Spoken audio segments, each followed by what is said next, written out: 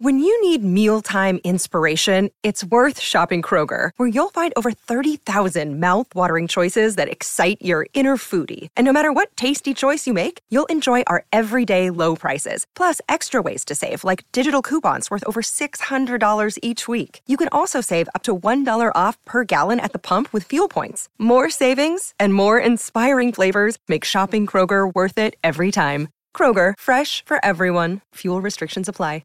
From around the world, this is the Mutual Audio Network.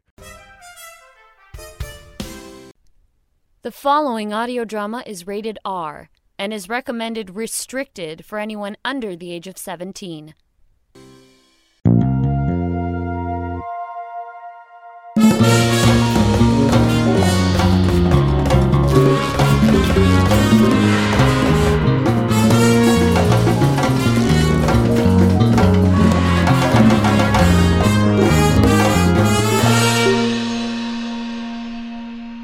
Good morning, everyone, and welcome to the Sonic Society, the world's largest and longest-running showcase of modern audio drama. I'm Jack Ward, and back here in the Mutual Audio Network with my co-host, David Auld. So we're not going to talk about the Spooky Garden Shed from last week? Back here in the Mutual Audio Network building with my co-host, David Auld. Yes, good morning, everyone. Now, in 2018, famed horror writer Anna Sheridan disappeared, leaving behind only a box of mysterious cassette tapes.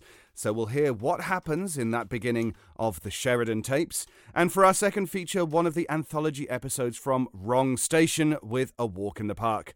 And both features begin right here on the Sonic Society. Rogers brings you fast wireless home internet. Whether home is just outside the city or a nice spot in the country. Wherever your home is, get fast wireless home internet from $59.99 a month. Details at Rogers.com.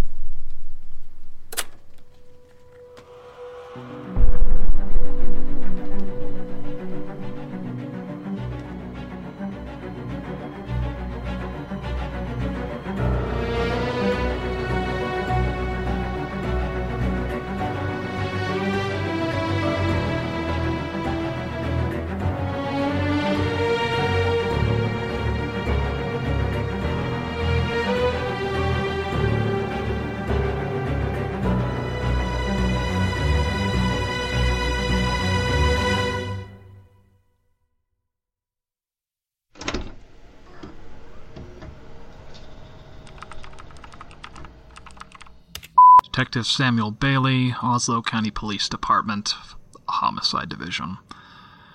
Recording on April 1st, 2019 at 1:05 p.m.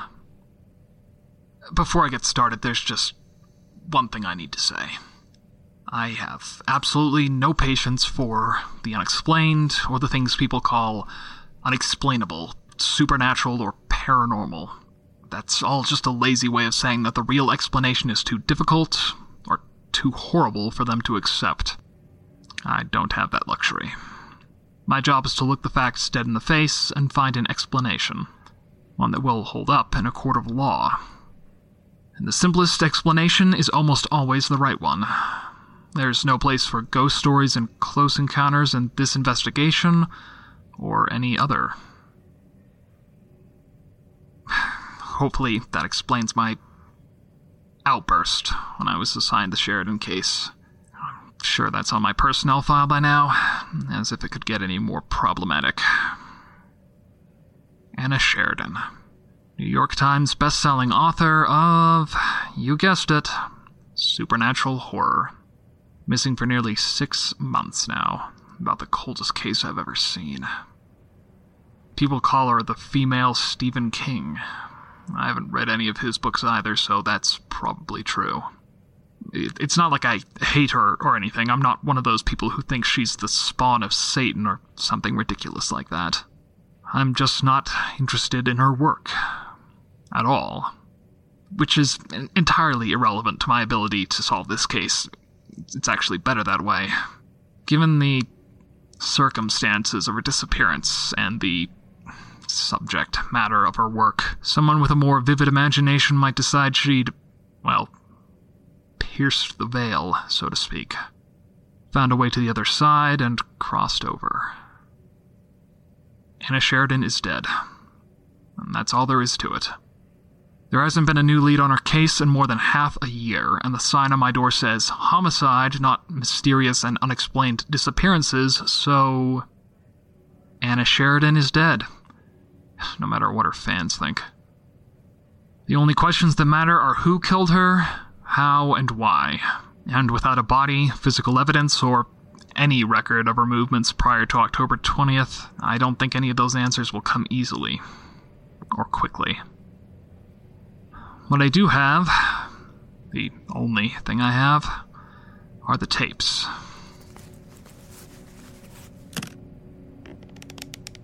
Apparently, Miss Sheridan started using a cassette recorder to make a kind of personal diary and travelogue. She'd been using a digital recorder, but as far as I can tell, those recordings went missing around 2009. And if she used it as much as she used the tapes, well, her publisher's probably out a few dozen novels worth of raw material. They've actually been hounding me for the tapes, saying they want to make an audiobook or some kind of podcast out of the recordings before they put out her last novel. Apparently, you have to publish in memoriam very carefully. Too soon and it seems like grave robbing. Too late and everyone's already moved on. I had to tell them more than once that as long as this investigation is ongoing, any literary ambitions will have to wait. Oh, God, these things smell of weed. So far as I can tell, they aren't in any kind of order. The tapes are all labeled, but I can't seem to make any sense of Sheridan's filing system. If she even had one. They all have a label with 5 numbers on them. Maybe a date timestamp or based on location, or really I can't tell if there's any logic to it at all. This one is the first tape in the first column on the left, but it's labeled 168784. Only one way to tell, I guess. Jeez, my hands are shaking.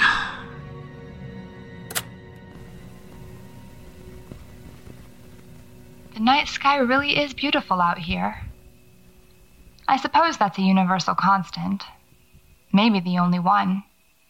No matter how far away from home you are, no matter how different the constellations might look from where you're standing, you can always look up on a clear, dark night and feel like you're about to fall right into it. The terrifying, endless expanse of nothingness. Strange how something so dead can be so beautiful. Then again, I guess it's not. Dead, that is. But one day it will be. One day all the stars will burn out, go dark and silent. At least that's what all the math says. One day everything will be so dark and so cold that no new stars can ever be born. The old ones will blink out one by one like candles going out. And then, nothing. Silence. Darkness. Void. I wonder if there will still be ghosts out there when that happens. What happens when the planet is gone? Or will the Earth linger too when it finally dies? A shadow Earth under a black and starless sky. Maybe that's what people mean when they talk about purgatory. Or hell, maybe. But that's just incidental. A passing observation. The night is beautiful everywhere, but especially here. I thought I wouldn't be able to handle mountains again after what happened in Wyoming. But It seems that wound healed faster than I expected it to. Still, I made sure I switched off my phone before I came up here, just in case. And I might have forgotten to tell anyone where I was going. I know, I'm being bad, but they just insist on keeping tabs on me if I told them what I was doing. Besides, I can take care of myself, and this isn't a business trip after all. I'm just coming up here to clear my head, to relax. Although... No, I'll leave it alone. I need to. I really should just rest.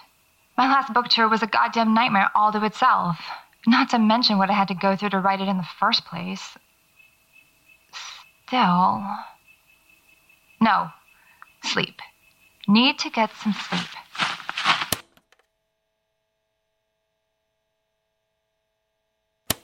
I can't sleep. I just can't. It's past 2 a.m. now, and the moon has set. The night's just about as dark as it's going to get out there. Oh, screw it. I'm walking towards the old mining camp now. Haven't seen much yet, just a few rusted old cans near the trail. Historical litter. If it weren't for the Antiquities Act, I'd pack them out and toss them at home, but they're artifacts now.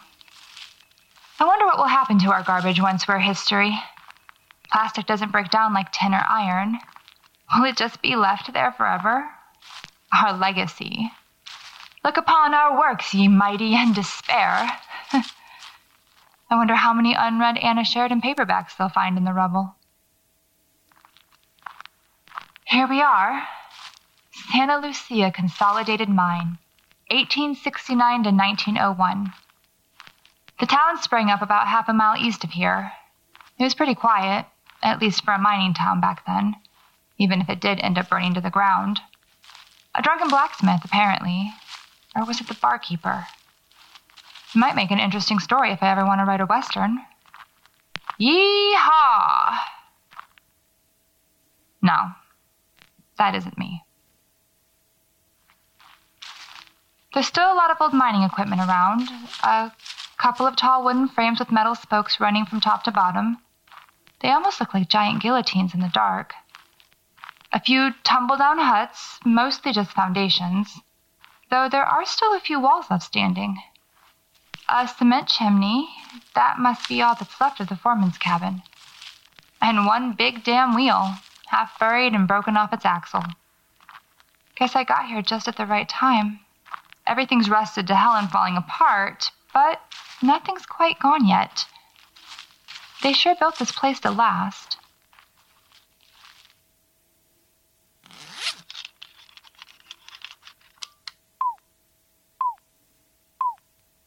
No magnetic or radio distortions on the scanner. And it's chilly, but not any more than it was on the top of the hill. A little warmer now that I'm under the trees, actually. Damn, I could have sworn I felt something strange about this place when I hiked through this morning. Or maybe it was a different part of the mine. This place is pretty spread out. Hard to tell this late at night, anyway.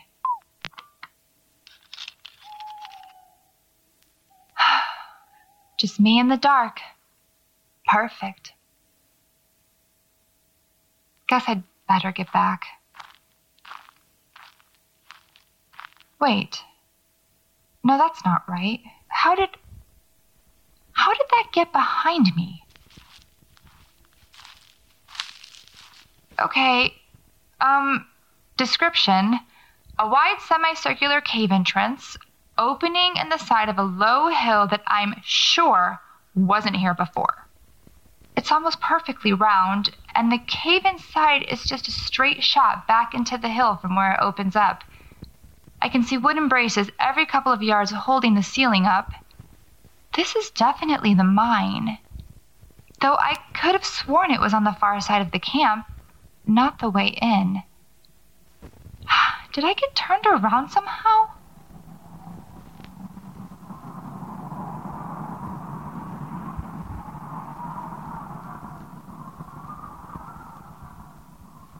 I'm just gonna go back the other way.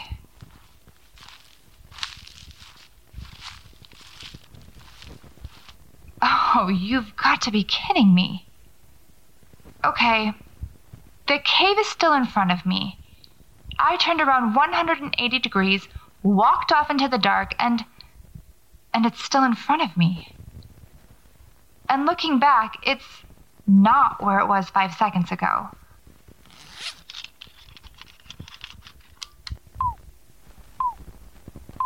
Still no change, but there's definitely something going on here. I never let myself get this turned around, especially not at night. So let's try walking backwards. Just keep an eye on it. Oh, I see you. You think I'm still scared of caves, huh? You think you can freak me out?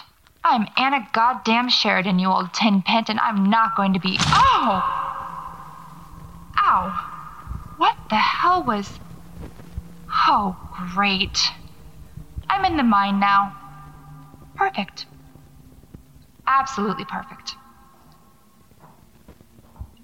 Looking back the way I came in, and yeah, no sign of the cave entrance I was just looking at.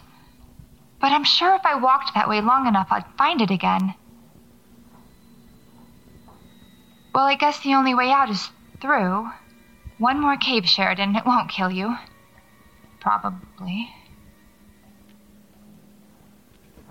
1, 2, 3, 4, 5, 6, 7, 8, 9, 10, 11, 12, 13. God, is this thing ever going to turn? 14, 15, 16, 17, 18, 9. What the hell? Hello? Hello? Hello? Hello?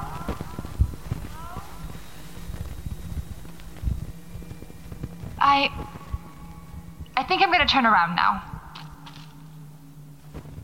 Hold on. Where are the walls? Did the cave widen out somewhere? Calm down, Sheridan. Think. You're just gonna confuse yourself. The map says the main tunnel ran straight west into the mountain. You have a compass, so just go straight east. Okay. Now we're in business. 1, 2, 3, 4, 5, 6, 7, 8, 9, 10, 11, 12, 13, 14, 15, 16, 17, 18, 19, 20. No, stop. That's not possible. Is the compass broken? Or did I turn to the cave path?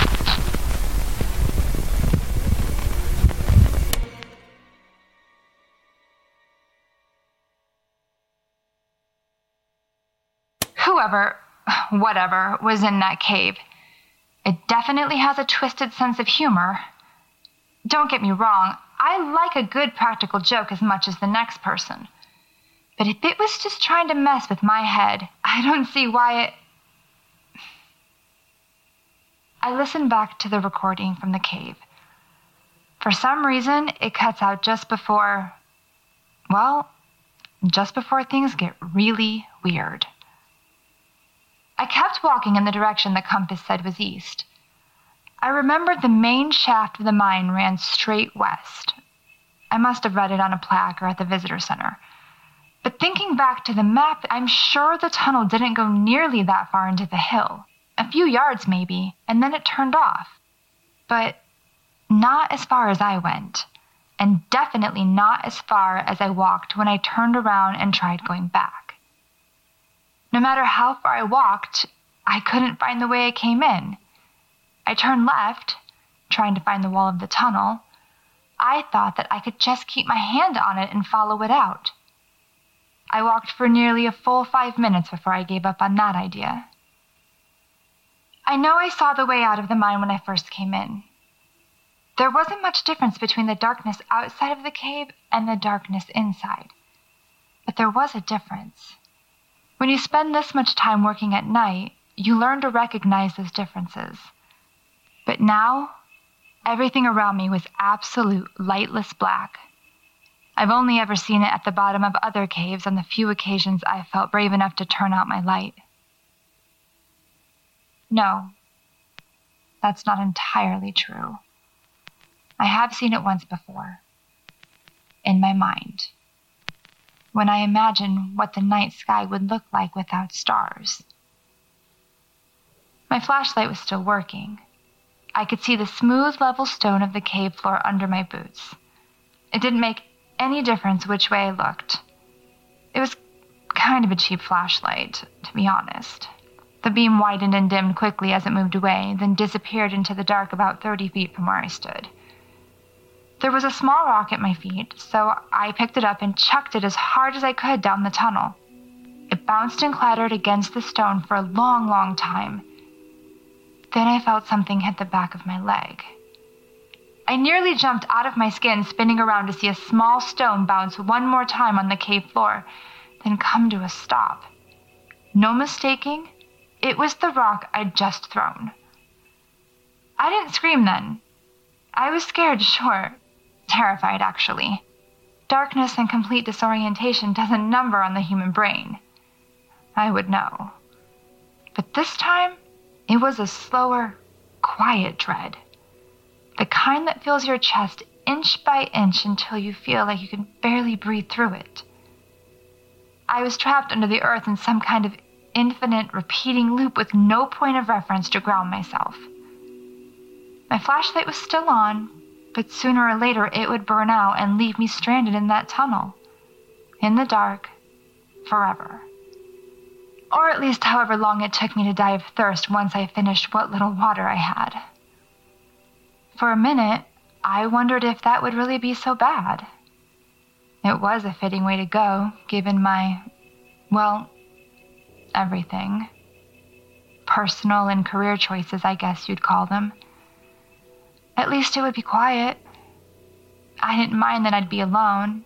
I always expected that to be how I went. So eventually I just kind of accepted it. I switched off my flashlight just to see what it would be like. A preview of my last moments in a way.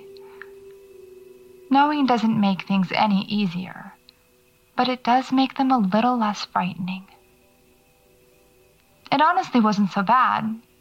I blinked a couple of times, and once my vision cleared, I don't know why, but I almost felt like crying. It was the purest darkness I'd ever seen.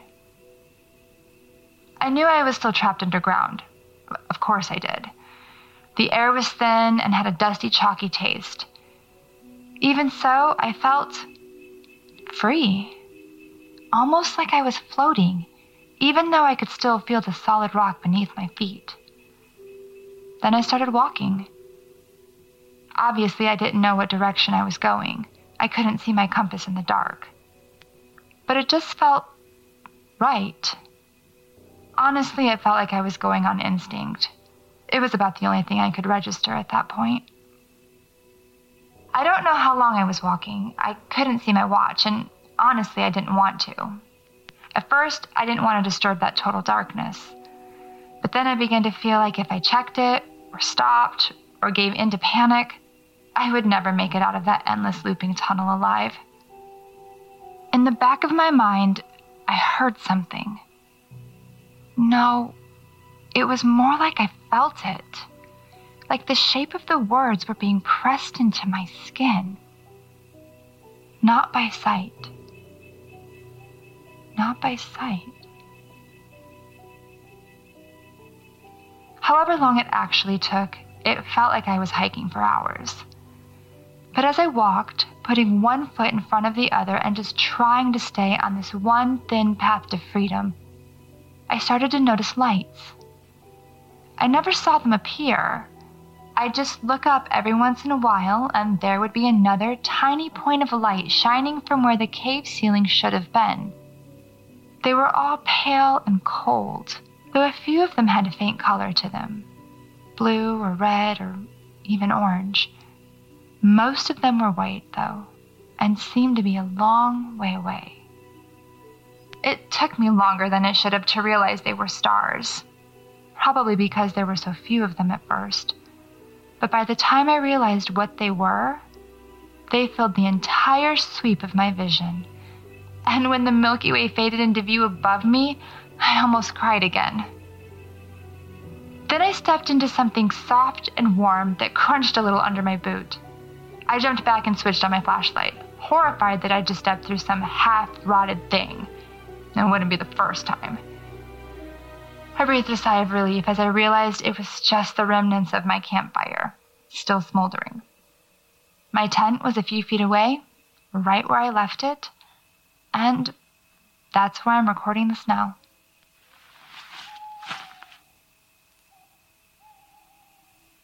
I doubt I'll sleep much tonight. That's okay. I just feel like looking at the stars for a while.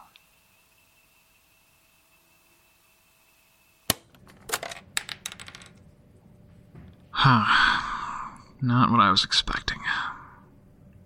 Honestly, I didn't know what to expect. I knew Sheridan was a bit more imaginative than most, but still, I hope the rest of these tapes aren't just her philosophizing while stoned. I've been to Santa Lucia a few times. It's a pretty big park for this part of the state. Lots of tall tales. And more than a few ghost stories about the mines. One of the rangers told me that the air currents in the tunnels generate a lot of infrasound, which probably accounts for most of them. And given Sheridan was almost certainly high when she recorded this, yeah, I wouldn't put too much faith in her story. Not that it matters anyway, not to this case. I just wish she'd mentioned the date. I have no idea if she recorded this right before she disappeared or years ago. It is interesting to hear her talk about space, though. I thought she only began dealing with the ISFA people earlier this year. I think it was Dr. Ren Park.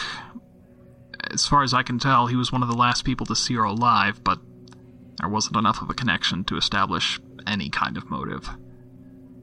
Maybe I should take a second look. This tape shows what I already knew, though. Sheridan lived a somewhat nomadic lifestyle. Moved around a lot. Lived out of a van for most of her life, for some reason. I don't know how much of it is on these tapes, and I don't know how much I'll be able to actually get out of them. But ours is not to question why. Ours is but to digitize and stay the hell out of trouble. I think that's why they really put me on this case. Just something to keep me busy and to... Sam? Yeah? They're ready for you. Great. Thanks, Bill. Hey, no problem. What's it all about, anyway? Commission board, some questions about my last post. Oh.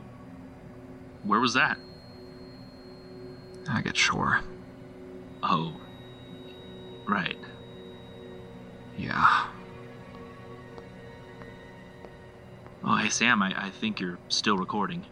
Oh. Right. Let's get this over with.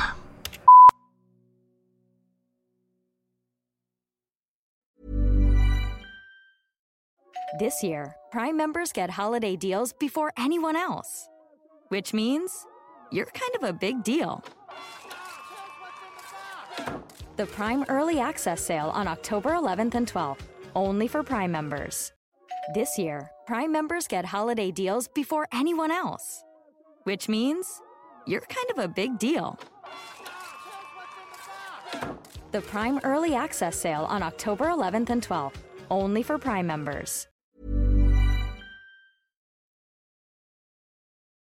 The Sheridan Tapes, Episode 1, The Worlds, Perhaps, of Spirits, starring Erin Neely Chaconis as Anna Sheridan, Trevor Van Winkle as Sam Bailey, and Jesse Steele as Bill Tyler, with original music by Jesse Hagen. Written and produced by Trevor Van Winkle, and made possible by our supporters at patreon.com/homesteadcorner. Visit homesteadonthecorner.com to view additional content, rate and review us on Apple Podcasts, and connect with us on Twitter and Instagram at Trevor_VW. New episodes are released every Friday at 5 p.m. Pacific Standard Time on all podcasting platforms. I'm Trevor Van Winkle, this is Homestead on the Corner, and you're listening to The Sheridan Tapes.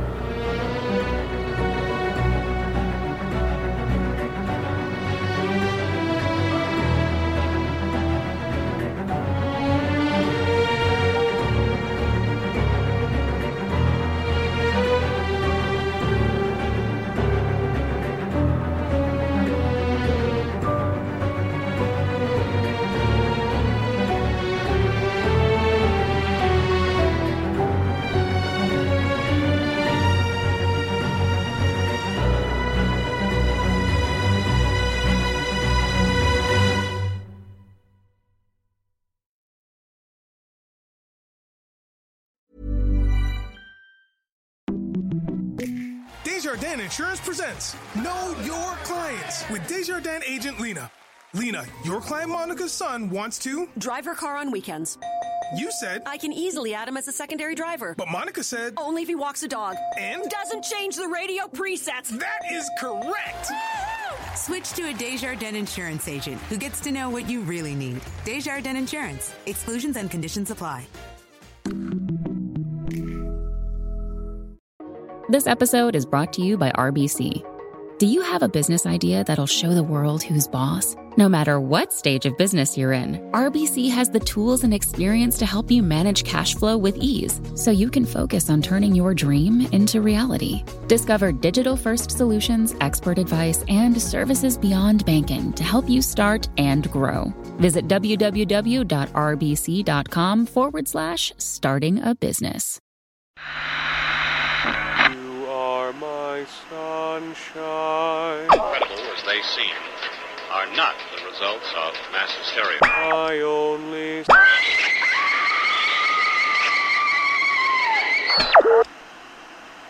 You may wish to adjust the dial. You are currently tuned into the wrong station.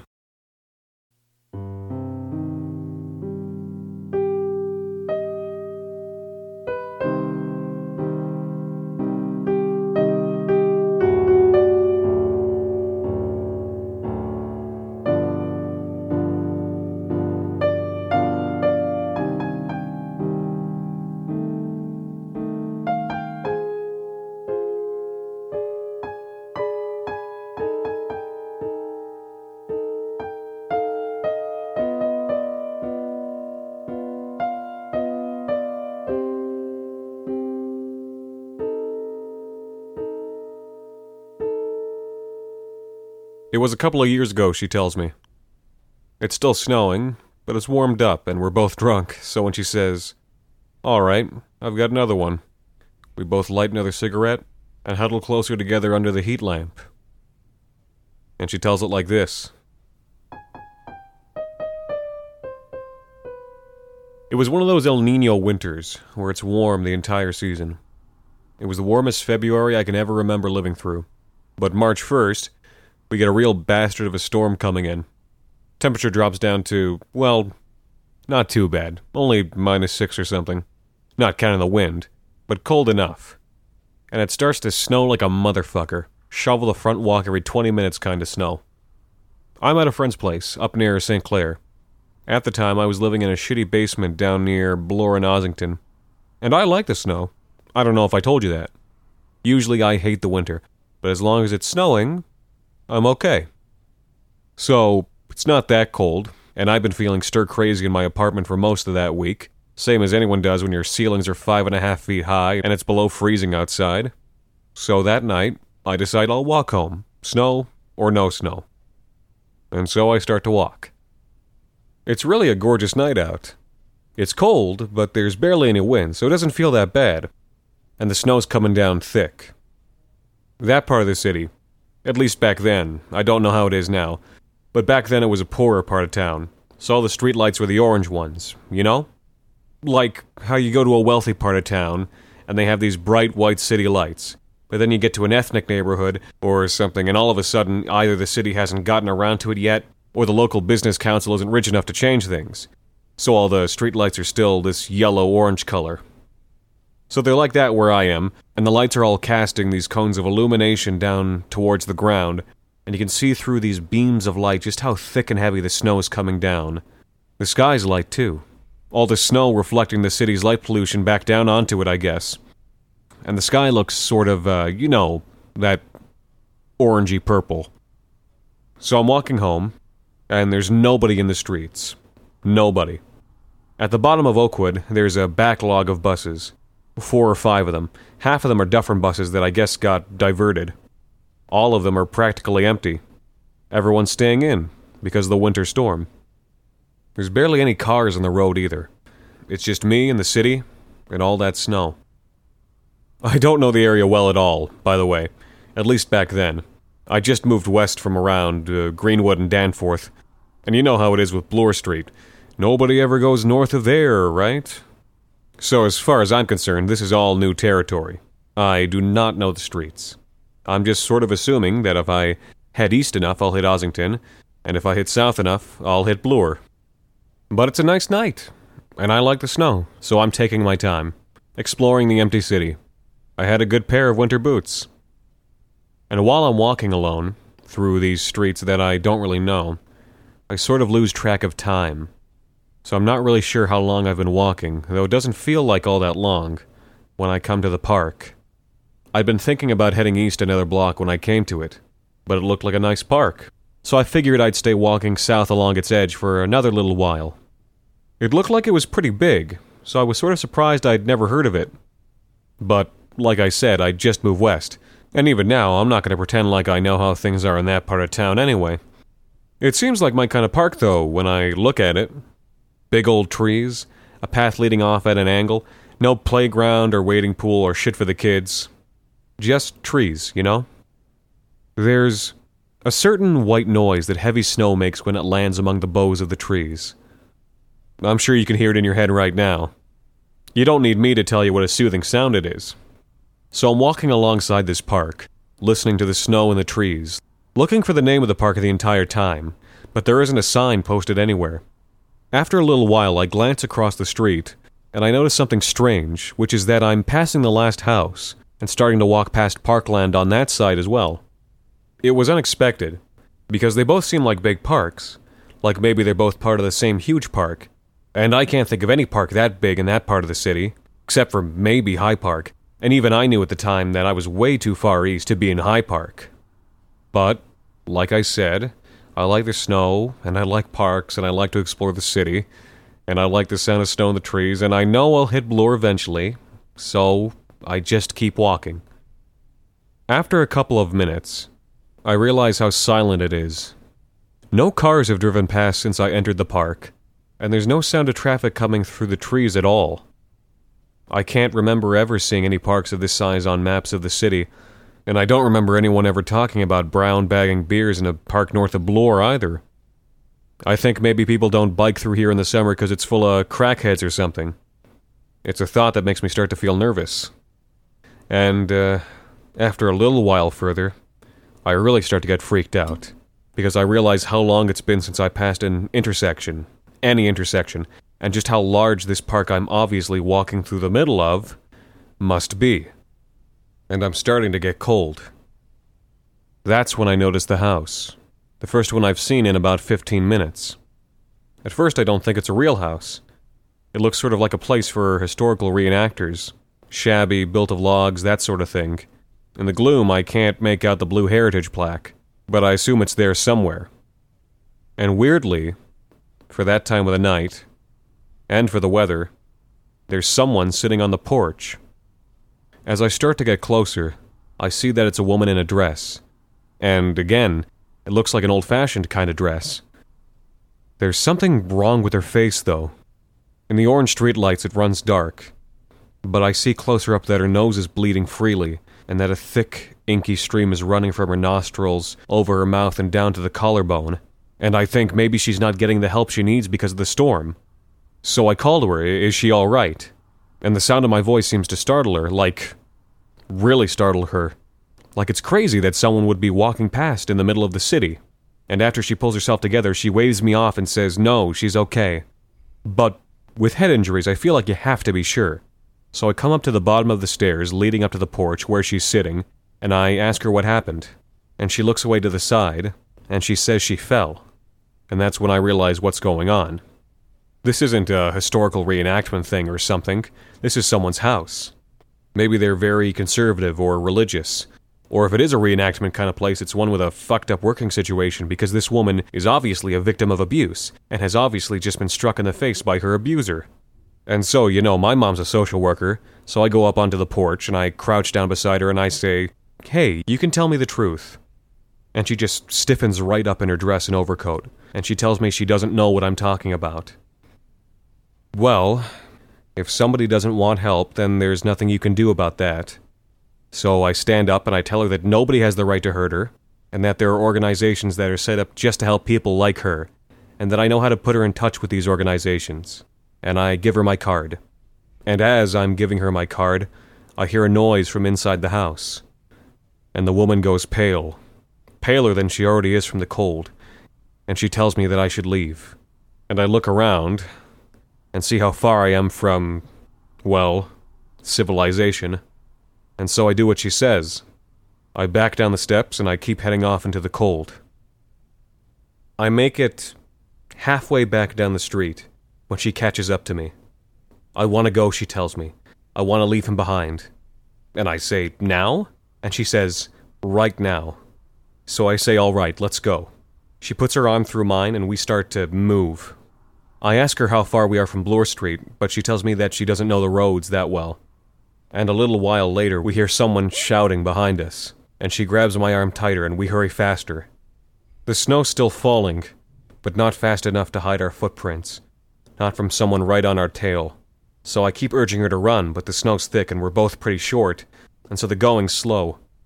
After a few moments, I think I can hear someone crashing through the woods behind us, and a chill crawls up my spine because a moment later, even through the muffling snow, I start to hear shouting, deranged shouting. Shouting that just keeps creeping up and up the octaves into a pitch that no healthy person ever feels the need to use. And the woman looks at me, and her eyes are wide, like I don't know, like a dog's eyes when you take it to the vet. And she says to me, "It's my husband." This episode is brought to you by RBC. Do you have a business idea that'll show the world who's boss? No matter what stage of business you're in, RBC has the tools and experience to help you manage cash flow with ease, so you can focus on turning your dream into reality. Discover digital-first solutions, expert advice, and services beyond banking to help you start and grow. Visit www.rbc.com/starting a business. Have you ever been truly scared? I mean, the kind of scared where you know you're in danger for your life, and you want to be brave, but what your heart and your brain and your body are doing to respond to the situation are just totally beyond your control. It's like there's this little capsule in your head, and that's you, or at least the part of you that thinks of itself as you. And this little voice, floating in this little capsule in your head, is watching and making notes and judgments, and trying to control things, but it doesn't have any grip over anything. It's just this little impotent source of chatter that never ceases to share its irrelevant remarks, but you can barely hear it over the sound of blood thrashing in your ears. Well, that's what it was like when he came out of the trees. I heard, or really I felt, him step into the clearing behind us, and reality turned to smoke in my fingers. When you're faced with something like that, you lose the ability to focus, you lose track of details. It's like the whole world is put through a blurred filter, and you're screwing up your eyes just to try and see straight, but you can't, no matter how hard you try. You're trying to slow your breathing and your heart rate, but they won't be slowed. He comes out of the woods behind us, screaming her name. He's in his shirt sleeves in the snow, and he's a big man, and his face is red, and I can't tell if it's from the cold or if he's drunk. He starts to stride towards us, and he's shouting and swearing at her, and I look at her and she's just gone catatonic. And this whole time, that little voice in that little capsule starts making its little observations. It's telling me things like, oh, he's probably about 6'1", maybe 220 pounds. At the rate he's moving, he'll probably be here in about 8 seconds. That snow he's walking through looks really soft. I wonder what it feels like to have my neck broken. Nonsense like that. It's as though consciousness in a situation like that is just this silly appendage that isn't really worth anything. So the body cuts it off from control because it puts stupid emphasis on useless things. But the program's still running in the background, and after the fact, all you can remember are these silly little notions that you had. And you want to remember more, but all the important memories are too traumatic. So your brain takes them apart and stores the different pieces of them into different cupboards in your head. And one of the things that this weedy voice says is that this is the part where you stand up to him and he goes away. So I step between him and the woman, and I try to think of something to say, but my brain feels overloaded, sluggish, and all I can think of is, leave us alone. And even that doesn't come out right. I try and steady myself, square my chest and shout it, but all I can manage is this small and shaky voice. And that little mind in the little capsule bobbing in my head is filled with contempt for me. The man doesn't even seem to hear me. He doesn't even look at me. He just keeps coming through the snow towards us with his hands that look like they've just been cutting raw meat. And he's shouting, I'm going to kill you. I'm going to break your neck and leave you out here to get buried in the snow. And I run. I shout at her to run too, and she does, but she's wearing this long dress, so she's not able to keep up. And he's fast. I hear a shriek behind me, and I half turn to see that he's tackled her. He rolls her over and forces her face down into the snow, and I can hear her sobbing and trying to get her face up so that she can breathe. And he's shouting in her ear while he holds her head down in the snow, calling her a bitch and a whore and telling her he'll kill her. He'll kill her parents and her sisters too if she tries to leave him again. And I take a step back towards them, and I try and shout something, but no sound comes out of my mouth. But he looks up at me, with those bloodshot eyes, and irises that look black in the yellow-orange light. And he gets to his feet, and he starts to come after me. And like I said, he's fast. I run like I've never run before. I don't look back. I can hear him just behind me. I can hear his breath rasping in the cold, and I just run. By now the snow's almost knee-high, and it's hard going. My lungs feel like they're full of battery acid, and I trip and fall down this steep hill and get totally disoriented. At the bottom of the hill I struggle to get up to my feet. I've lost one of my gloves, and my hand is red and burning from the cold. I catch a glimpse of him sliding down the hill after me, and I set off running again. I'm on open ground, and I realize that I'm out of the park. I'm running across an intersection, and there's a convenience store right in front of me, still open, even though it's a storm and it's past 11 at night. I collapse against the wall and look back behind me, trying to catch my breath. He's standing across the street from me, still in his shirt sleeves, with his red hands and forearms, and his dark red-rimmed eyes. His breath comes out in thick cones of fog, and his shoulders are pumping up and down with exertion. We look at each other for a long moment, and those dark eyes feel like they're going to swallow me up. I'm trying to find any hint of just anything, any consciousness, compassion, anything that I could latch onto as a signifier of our common humanity. But there's nothing. Maybe, deep in his head somewhere, there's a capsule with a small voice too, bobbing along on a black sea of rage. He reaches into his pocket, and he pulls out a balled-up wad of cloth and tosses it overhand.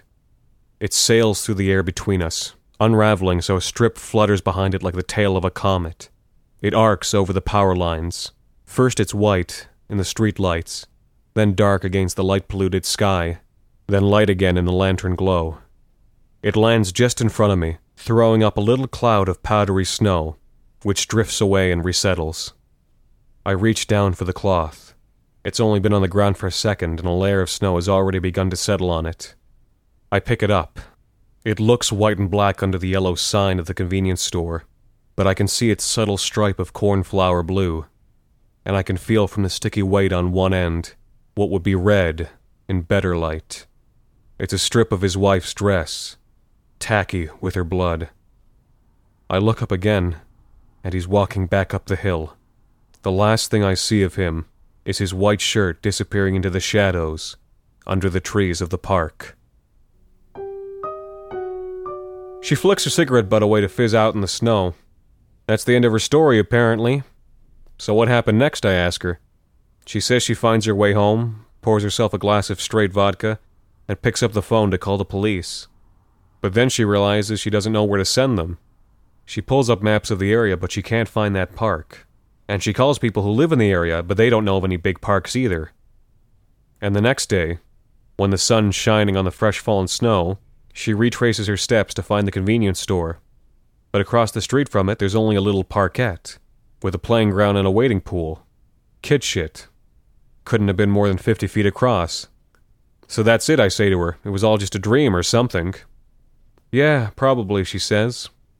Then she presses something into my hands, and shakes the snow from her hair and opens the door.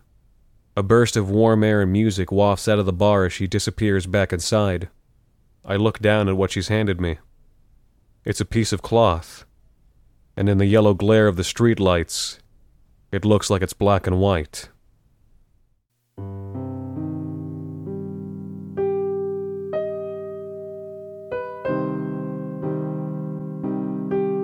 The Wrong Station is created and produced by Alexander Saxton and Anthony Botello, featuring Anthony Botello, with music composed by Alon Zitrin and original artwork by Jenny Henderson.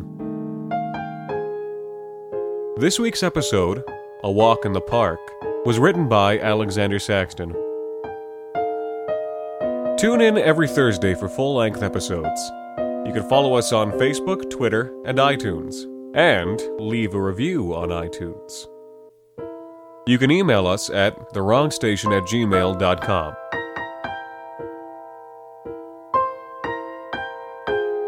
Until next time, thank you for listening.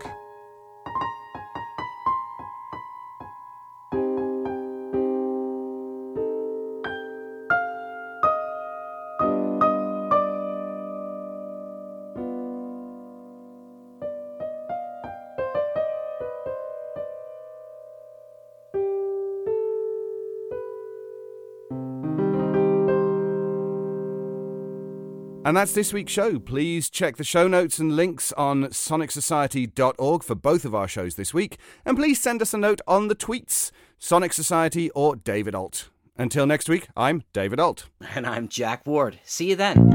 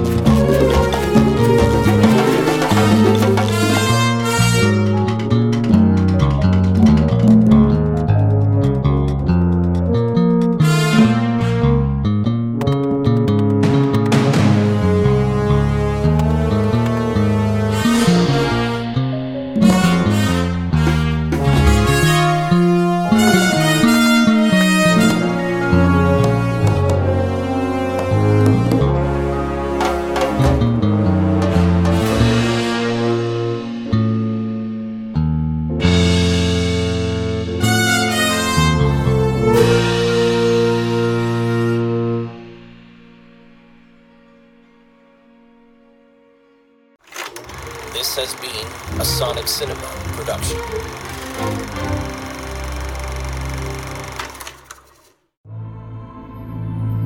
The bridge between man and machine. What kind of change? One that changes everything. The organic and the digital. His head, it's metal. Your friend Alvin the Chipmunk is a non-stop recording hard drive. The ability to record every human sense. Sight, sound, even thought. Everything anyone could ever see or hear gets recorded. Any human being could be a spy. This chip will allow us to know everything, as will the people we sell it to. They'll see all the data. Don't you get it? There is no one that can stop us. Hey, Rockstar. The Rapscallion Agency, a new audio drama from the creators of the Leviathan Chronicles, follows two of its youngest characters, Lizette and Cluracan, who move to Paris. So, Cluracan is in Paris. Welcome to Paris. And find themselves entangled in a sinister plot to control the world's most sensitive information. I can take them out. I said there were 3 of them. Now there's 2. We've got to get out of here. No one is going anywhere. Leviathan Audio presents The Rapscallion Agency, available November 1st. Subscribe now on Apple, Spotify, or wherever you listen to podcasts.